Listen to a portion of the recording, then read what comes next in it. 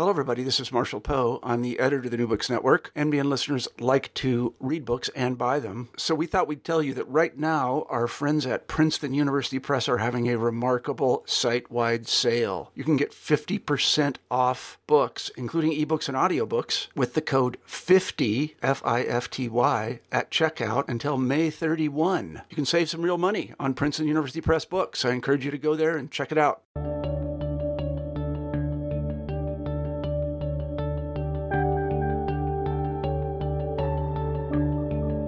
Welcome back to New Books in History. My name is Derek Litvak, and I'll be your host. Today, we have the pleasure of speaking to Dr. Sam Ehrman, author of Almost Citizens, Puerto Rico, the U.S. Constitution and Empire, published by Cambridge University Press in 2018. Dr. Ehrman is professor of law at the University of Southern California. Almost Citizens recounts the story of how Puerto Rico came to be part of the United States empire at the turn of the 20th century.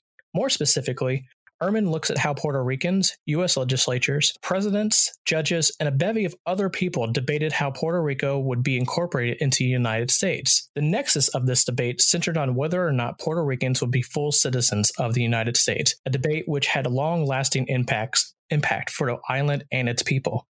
Dr. Ehrman, welcome to the program. Thank you so much for having me here. So I guess to get things started, can you tell our listeners how you came to study this topic, how you became interested in this topic? Sure. So I'm interested in the question of citizenship. Who is a citizen and what does citizenship get you? And as a historian, I like to look at things at the places where people are fighting over them and where their meaning is the most up for grabs. And so Puerto Rico in the early 20th century is a great place to look because it's just been annexed by the United States after a war with Spain. And it's unclear if Puerto Ricans are citizens or not for almost 20 years. And it's also unclear what it would mean if they were citizens. And Puerto Ricans are litigious. They're going to court, they're going before administrative agencies. So there's just a lot of people fighting about citizenship, which gives us a chance to see what they were thinking and how they described it. And so for our listeners who are less familiar with how Puerto Rico became part of the United States, could you give a brief overview of how that came to be? Well, the United States and Spain went to war in 1898, and they went to war over Cuba. So Cuba was having a revolution to try to free itself from Spain. It was a colony of Spain. And there was a lot of support for Cuba in the United States. And also there was this long time sense that the United States might annex Cuba one day. And so during the war with Cuba, the United States ended up taking over the major harbor in the Philippine Islands and also invading Puerto Rico. And when the United States won the war, the United States ended up making Cuba an independent country within its sphere of influence and actually annexing both Puerto Rico and the Philippines. And so to get to the book itself, I think the first thing that struck me about your book was just the cover itself. It's this picture of, Uncle Sam seemingly chastising children that are supposed to be depicting the colonies. And so what does this picture mean? Why did you choose it to represent your book? How does it kind of represent this time period that you're talking about? Yeah, I love this picture. And so for our listeners who may not have it right in front of them, I'll describe it quickly. So it's a picture of Uncle Sam as a teacher at the front of a classroom. And the first row of students are just on a bench. And it's the 4 islands that have recently been annexed: Puerto Rico, the Philippines, Hawaii, and Guam. And they're kind of lolling around on the bench. They look like caricatures. They do not look like good students at all. And then behind them are a bunch of figures who are drawn much more realistically, and they're sitting neatly at actual desks. And then in the background, you see there's a Chinese student who's drawn stereotypically, and he's outside the door. So that's the Chinese exclusion policy of the period. There's an American Indian student sitting in the way back, who's turned his book upside down. So there's some message there about American Indians being unassimilable. And then there's an African American child who's not being taught at all, who's cleaning the windows. And I chose this image because I think if you understand this image, you understand quite a lot about the entire historical period that I'm studying. So it's an image about how people thought about different racial groups in stereotypical ways, what they thought the possible futures were for them. And the basic message is one of ambivalence. So on the one hand, the students in the front row, these new islands, Puerto Rico and the others, it just doesn't look like they're ever getting off that bench. And if you look in the very far background at some of the other minority groups, you have the sense of there's a future that does not involve them getting to be like normal states that get the full education and get depicted as realistic figures. But then at the bottom, there's this caption that says, if you study, you get to be in the class ahead. And that's Uncle Sam talking. And so there's this idea that maybe there is a path towards statehood and toward whiteness. And the interesting part is Alaska also appears in the picture. And Alaska is drawn as a stereotypical character, but is seated at a desk with all of the other state students. And so the notion seems to be you might not get to be fully white, but you might get to be fully included anyway.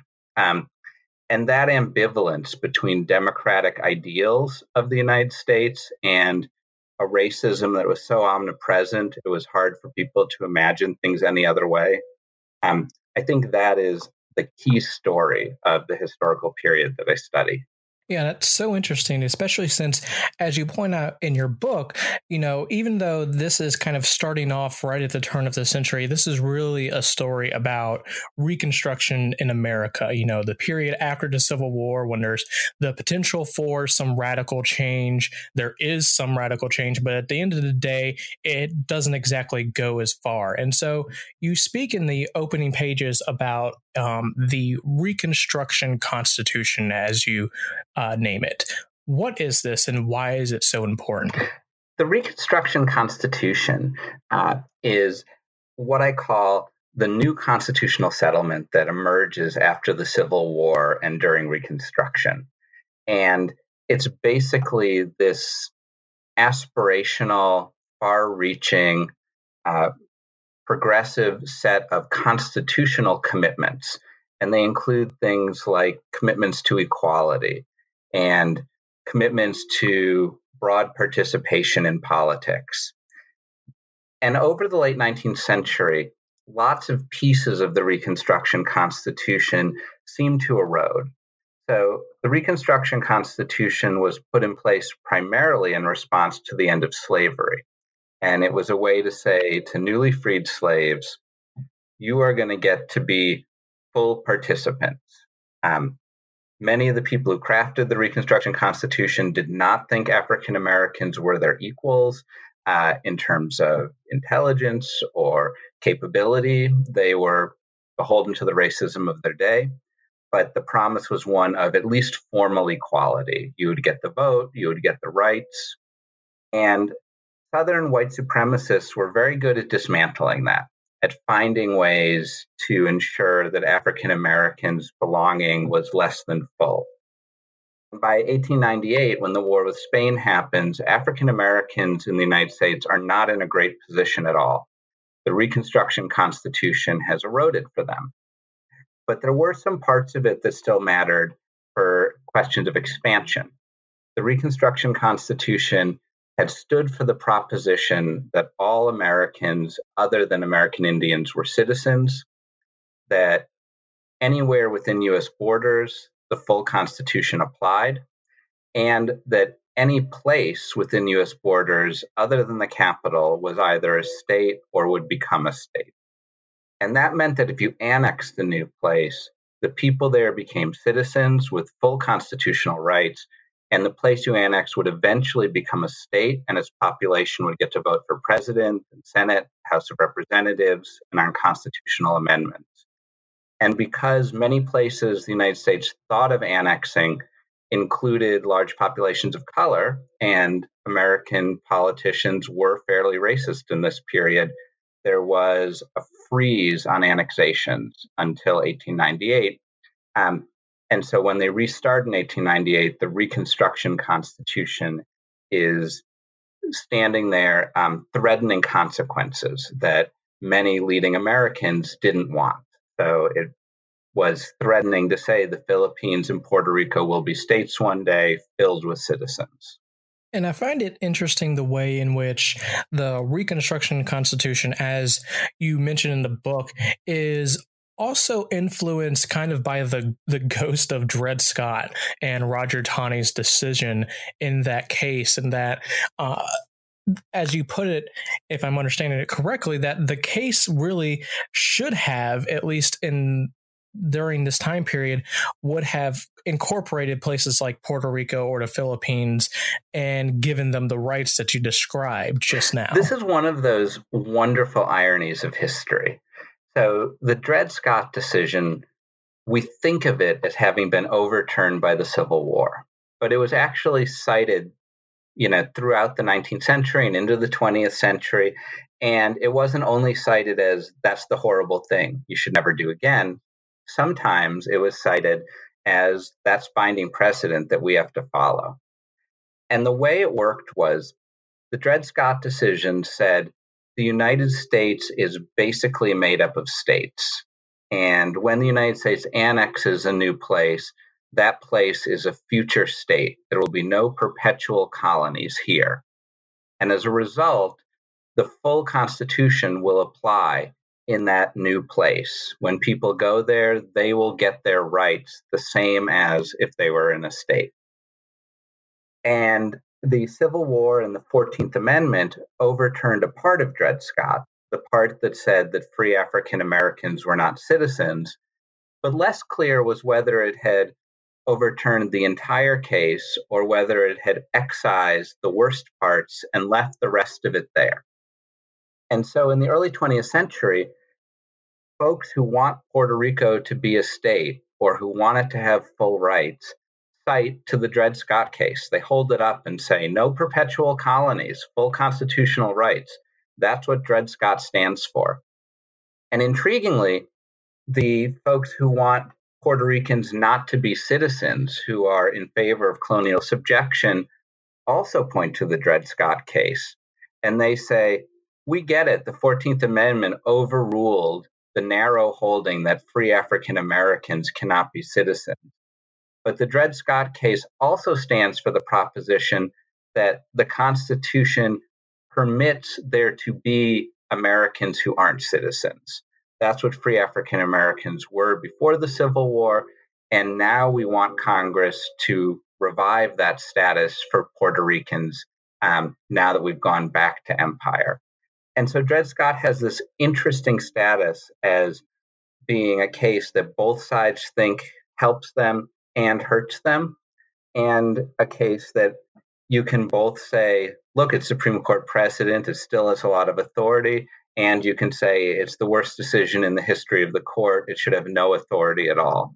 And so people talk out of both sides of their mouth about it all the time, which leads to the strange spectacle of, 50 years after the Dred Scott case is decided, people are still talking about it all the time. Yeah, I mean, it's fascinating to think of Dred Scott, surviving in some form after the Civil War. And it's something that I would imagine a lot of people don't know about. And I think your book really highlights the significance of that case. And speaking of, all these different people who are using the case and plenty of other arguments to try and make the arguments for their own side, you introduce us to three men from Puerto Rico, and they kind of help us, you kind of use them to guide us through these years. So who are these men, and kind of how are they important to Puerto Rican statehood and citizenship? These men are named Federico de Gato, Domingo Collazo, and Santiago Iglesias. And they are all men who claim whiteness, who are Puerto Ricans, and who agitate around citizenship a lot. And I chose them because they occupy different niches in Puerto Rican life, but also are all engaged on what is the animating concern of the book, which is citizenship for Puerto Ricans. So Federico de Gato is a politician and a lawyer, and he cuts his teeth under Spanish imperial rule, where he's part of a liberal coalition in Puerto Rico. And he's quite successful. He gets elected to the Spanish parliament. And his goal is to get some kind of self-government for Puerto Rico, full rights for Puerto Ricans, and he's already a citizen or a subject of the Spanish Empire, so the status is somewhat secure. Santiago Iglesias is actually born in Spain, in Europe, and he's born to a working-class family, moves to Cuba, and then to Puerto Rico in his early 20s, and there he quickly becomes a labor activist within Puerto Rico. Because he's born in Spain, he has the ability to claim a slightly higher status under Spanish imperial rule. But because he's also a radical labor guy who, stirs up trouble, he ends up in prison. And after the United States takes over, he emerges as the top labor leader in Puerto Rico over a number of years. And he consistently sees citizenship as something that would help his cause, that would allow him to bring claims before federal officials. And then Domingo Collazo is someone who is born in Puerto Rico. He's a member of the artisan community there. He's a printer. And he migrates to the United States in the 1880s. And there he gets involved in revolutionary politics, aiming to throw Spain out of Puerto Rico and Cuba. And so those politics tend to be somewhat racially egalitarian, and he joins the part of the movement that's most racially egalitarian. And so on both questions of Spanish rule and on questions of the role of race in society, he's a radical. When the United States goes to war with Spain, he realizes there's going to be no revolution in Puerto Rico. And so he joins up to help the United States invade Puerto Rico, thinking that U.S. annexation may be better than Spanish rule. So he comes into U.S. rule with this view that kind of a racially egalitarian society, full democracy, power to the people, lots of rights would be great, and that he's just made a choice between kind of a bad thing for him, Spain, and an uncertain thing, the United States, but that he didn't get the thing he most wanted, which was a homegrown insurrection that then created Puerto Rico as a separate nation. And then the book basically follows the three of them as they kind of come to the United States with the hopes and strategies they forged under Spanish rule and start learning about the United States and testing out sort of what they can get from the United States and in what ways they'll be disappointed.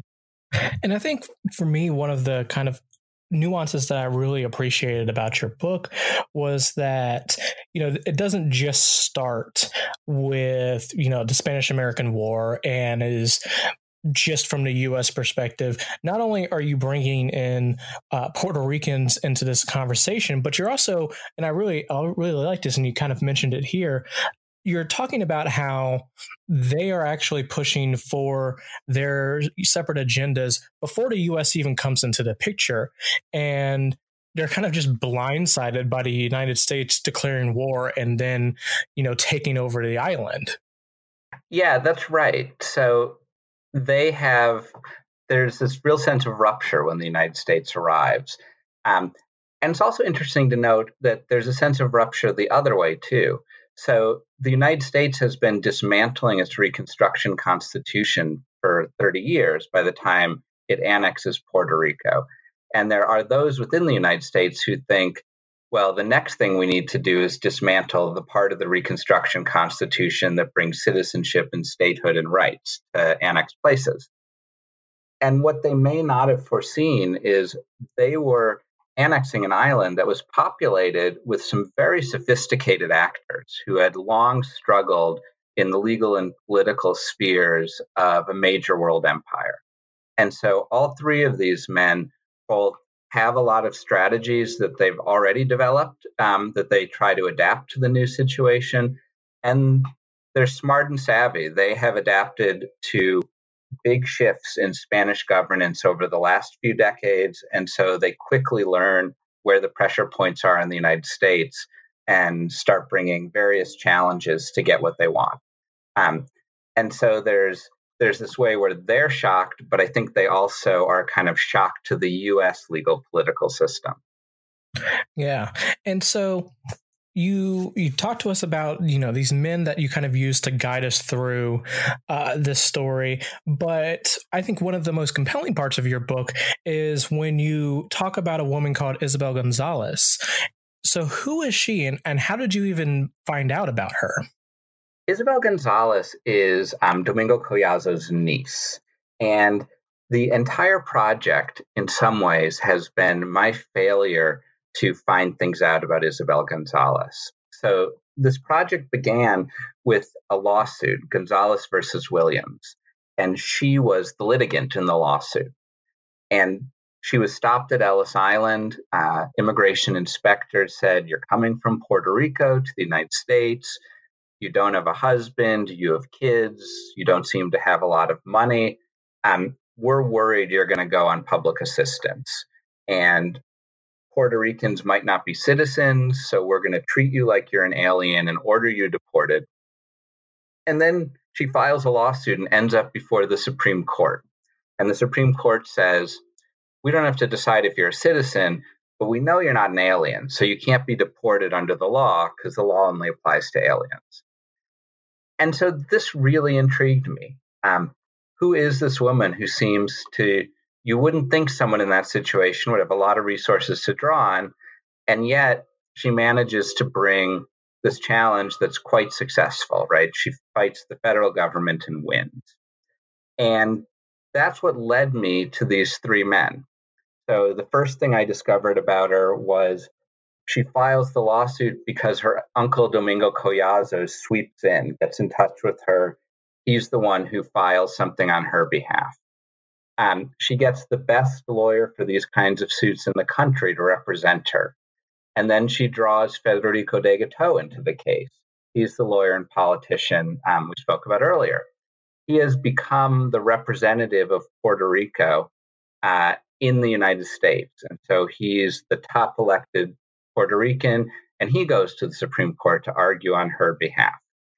And through those two, they're in endless interaction with Santiago Iglesias, the labor leader. And so the book, in some ways, was, you can imagine it as a giant donut, where as I'm trying to learn about Isabel Gonzalez, what I keep finding out about is these three other men who are around her. And they're trying to use her case to advance their own agendas. And then I learn more about their agendas. And I only started to find out about her rather late in the story. And it was a lucky break. So at a certain moment, her great-granddaughter sent me an email and said, "I'm a genealogist and I've been researching my great-grandmother, and I saw you mentioned her in an article." And we started comparing notes. And that was when we kind of blew the thing wide open and were able to start finding out a lot more about her trajectory. And so we were able to piece together who her family members were, going back a bit, where people were born, when they migrated, what kinds of economic circumstances they were in. And one of the key things we discovered was that she had a marriage neither of us had known about. And so the family had this story that she'd been married to a gentleman in Puerto Rico. And only late in the game did we realize gentleman in Puerto Rico in Spanish is caballero. And that's actually a possible last name. And when we looked it up, we were able to go back to the church records and discover she had had a brief marriage that ended when her husband died young of tuberculosis. And that's why she was at Ellis Island shortly thereafter. She had 2 kids. They had both been conceived in marriage. So she looks like she's someone who's an abandoned woman or never married, and thus not very honorable to immigration inspectors. But it turns out that she actually does meet the rules for honor in Puerto Rico, just in ways that had escaped the historical record and judicial notice for a very long time. It's pretty fascinating the ways in which your own research just kind of, as you said, explodes at a certain point when you just get a random email from someone who happened to see something that you wrote. I mean, it's the new reality for historical research that everything's connected. So there's so many things in this book that wouldn't have been possible 20 years ago. You can now do text searches for people's names. And so it's possible to find all the letters to the editor she wrote in dozens of different newspapers. And these are just, a hidden away paragraph on page 20, but you can sort of make them come up to the surface. Or with Domingo Collazo, it's a pretty unique name. And he ended up being a party boss in the 1920s in New York. So he had a certain amount of prominence, but he was not the center of anybody's history of the United States. But with the ability to do text searches now, you're able to pull together little pieces on him from lots of different sources, right? Google and databases have transformed your ability to research individuals. And at the same time, the rise of interest in genealogy makes the kind of collaborations I did much more possible. And the rise in interest in genealogy makes searching for people in historical records much more possible. People have started indexing all sorts of things, census records, it manifests. And so the vision of the historian with a stack of index cards in a single archive is increasingly out of date because the historian has all of these other tools now that just allow for really interesting kind of insights and cross-fertilizations. Yeah, I mean, it's really interesting how, you're able to find just this one woman and find out so much information about her through and end up finding information about all these other men and kind of being able to form this story around, coming out of this one Supreme Court case, which you mentioned was a narrow ruling.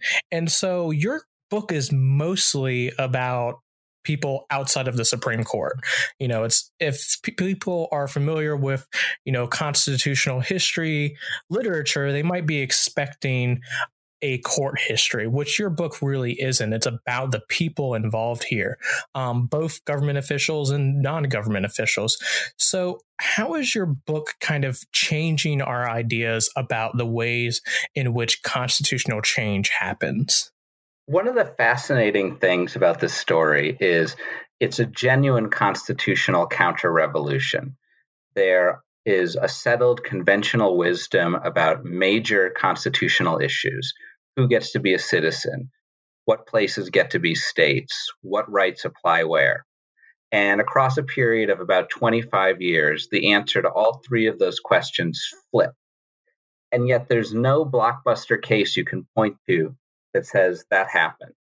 And so one of the puzzles at the beginning of the project was, how can you have large-scale constitutional change that's not detectable in any particular case? That's certainly not what I was taught in law school, when we were taught that you can read appellate opinions and see the development of law and figure out what the law is just by seeing what the judges have said.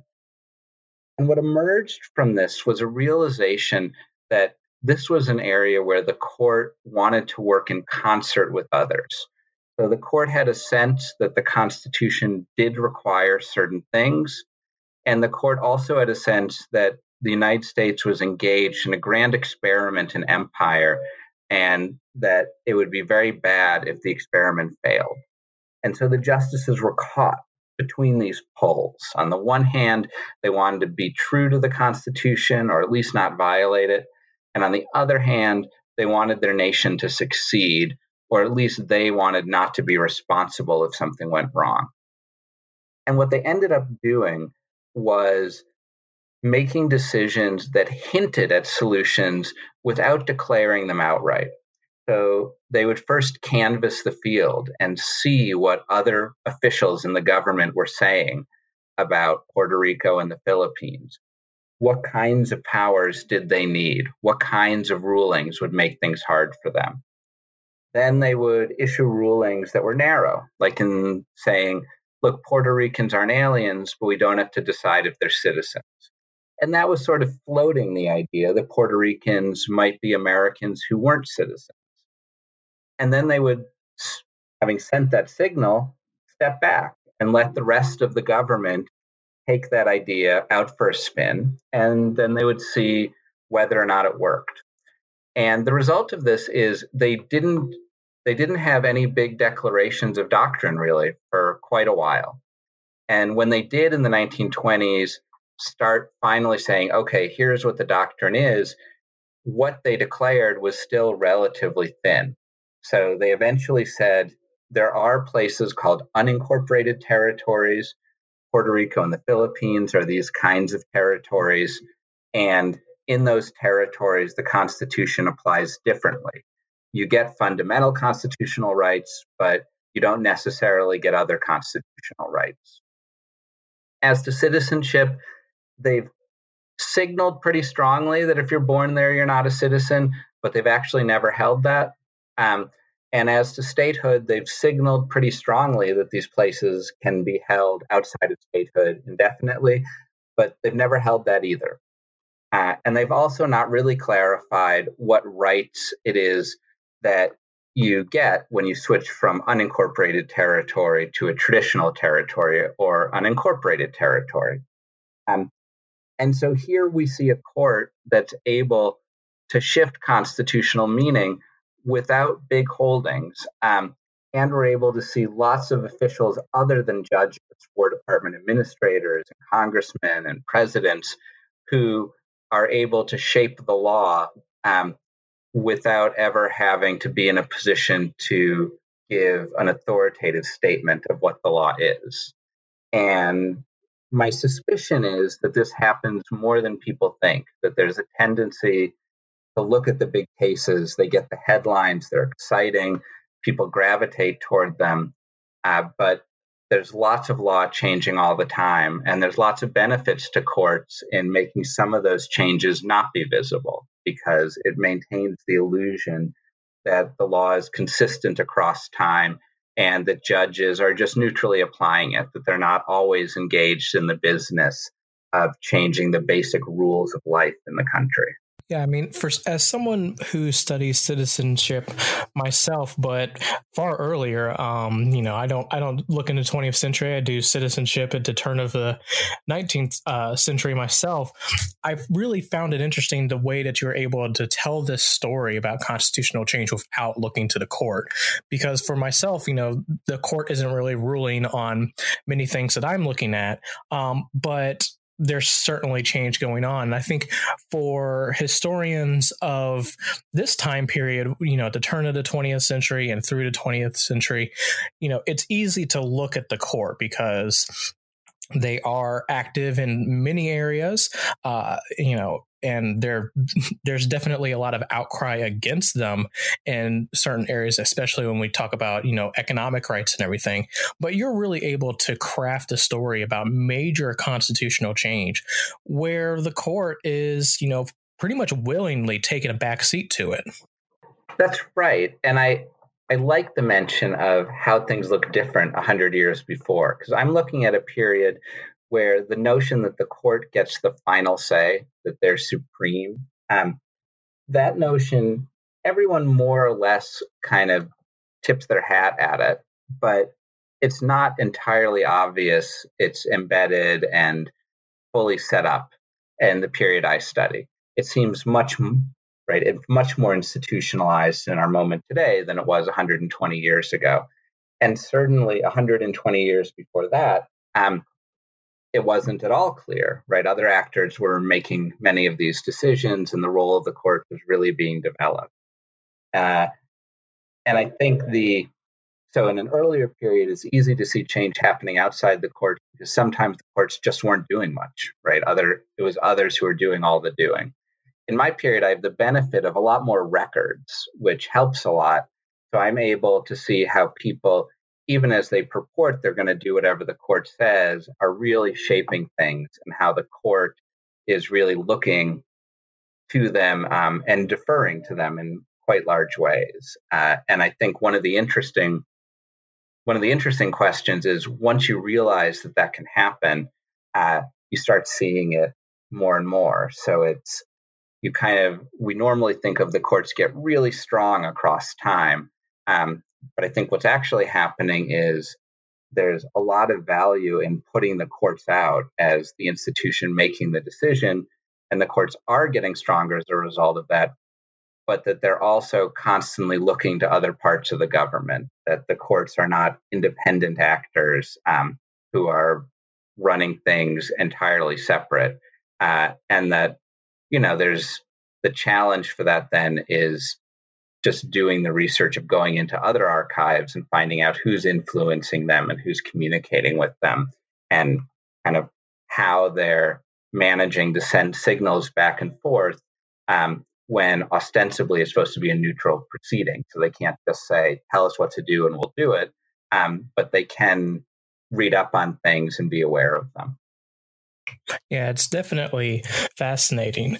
And in terms of, other parts of this story, as the book cover shows, and as you've mentioned already, Puerto Rico is not the only colony under U.S. possession at this time. So how do the other colonies factor into Puerto Rican citizenship and statehood, particularly as you point out along the lines of race? Because all the men that you introduce us to, the three men in the book, as you mentioned already, they all kind of claim whiteness, and that that influences the way in which they try and claim Puerto Rican statehood and citizenship.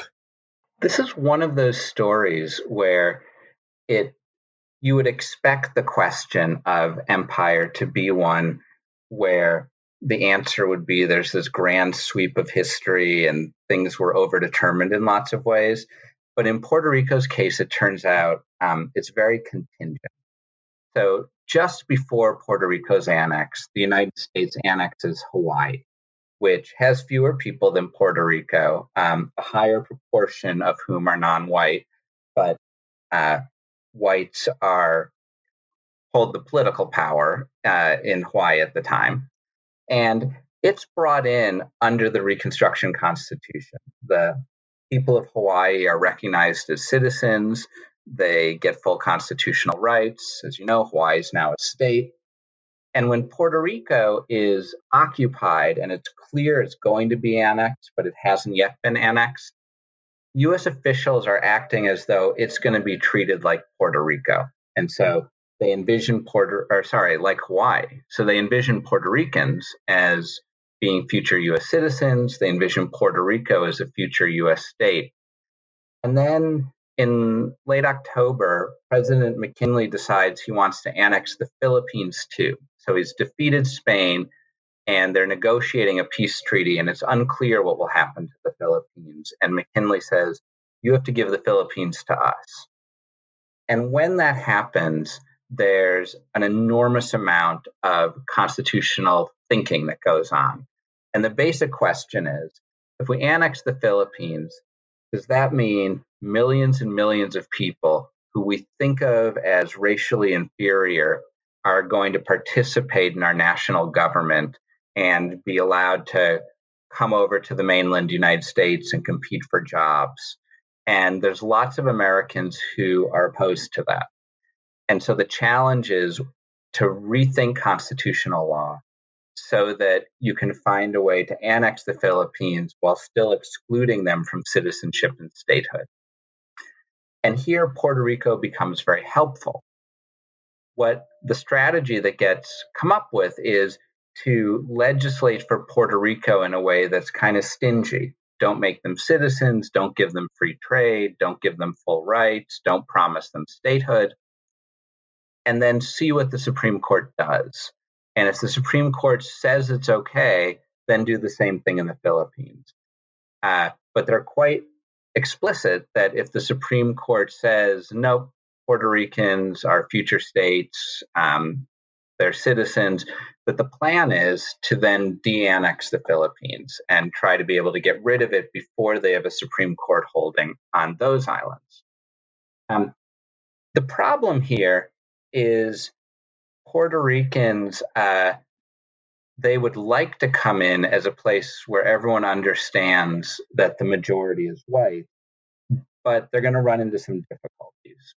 One is we're at a moment where whiteness is itself being subdivided, and so Anglo-Saxon is sort of put up as the ideal, and people from Southern and Eastern Europe are thought of as being lesser forms of whiteness, a darker shade of pale, you might say. And so Spaniards are not thought of as being at the very top of the racial hierarchy in most U.S. minds.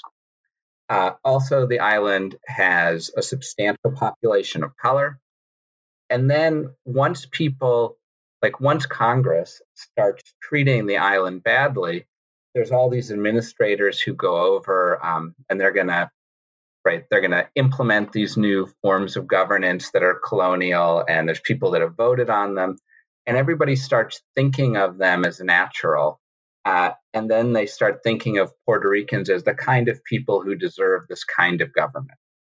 And so there's a way that treating Puerto Ricans less generously then leads people to justify it by saying, well, they didn't deserve generous treatment. And so it makes their attempts to claim whiteness all the more difficult to execute. And so you end up in this funny situation where the decision to annex the Philippines both changes the trajectory of Puerto Rico for legislative and constitutional purposes, and also probably for race purposes.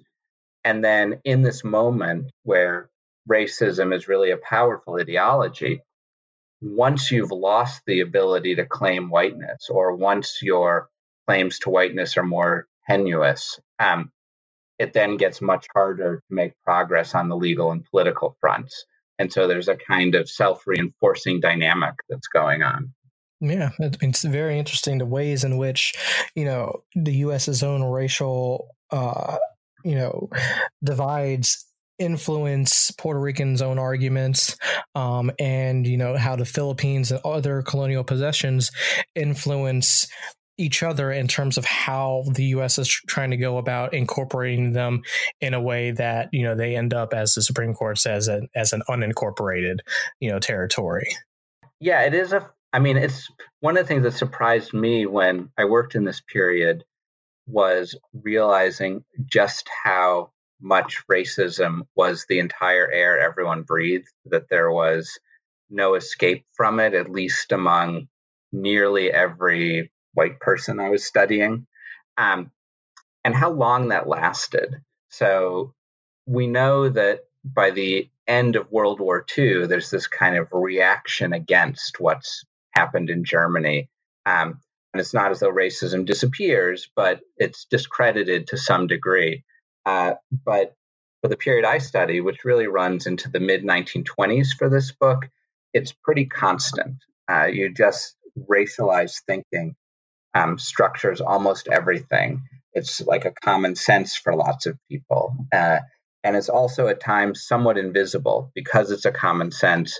They just take it as true that people have these racial characteristics and don't really see them as, the result of the dynamics that have happened over the last 10 or 20 years within the United States. And so how does the question of Puerto Rican citizenship get resolved? You speak about how, it finally just has a question, it kind of just has to be solved at a certain point. So what is that point and how does it get solved? Well, the problem initially after annexation is not only that everyone thinks the Constitution means annexation brings citizenship right and statehood, but that they see them as bundled. So to the extent you're going to try to fight off this constitutional consequence, it's thought, well, if you do make a place citizens, then you're also promising them statehood and you're triggering full rights.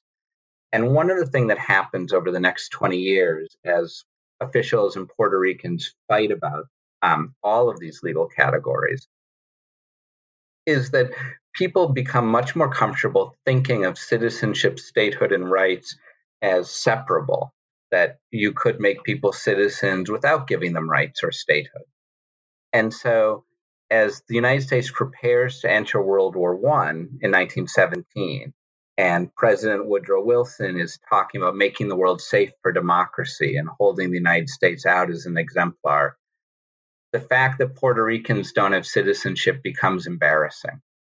And so Congress decides to make Puerto Ricans U.S. citizens. It thinks that that will help with the international cause, but also to make clear that by doing so, it doesn't mean to expand Puerto Ricans' rights or to promise Puerto Rico eventual statehood. And so the moment of getting citizenship for Puerto Ricans is actually a moment of deconstructing the constitutional benefits that it was once thought would come with annexation. And because of that, the elected representative of Puerto Rico in Washington says, I don't really want this citizenship. You're giving us a citizenship that just looks like a promise of holding us as a colony forever. And that's not much of a promise. Like, we'd be willing to take statehood, but a purely empty citizenship, stripped of rights, stripped of political participation, that doesn't really do us any good.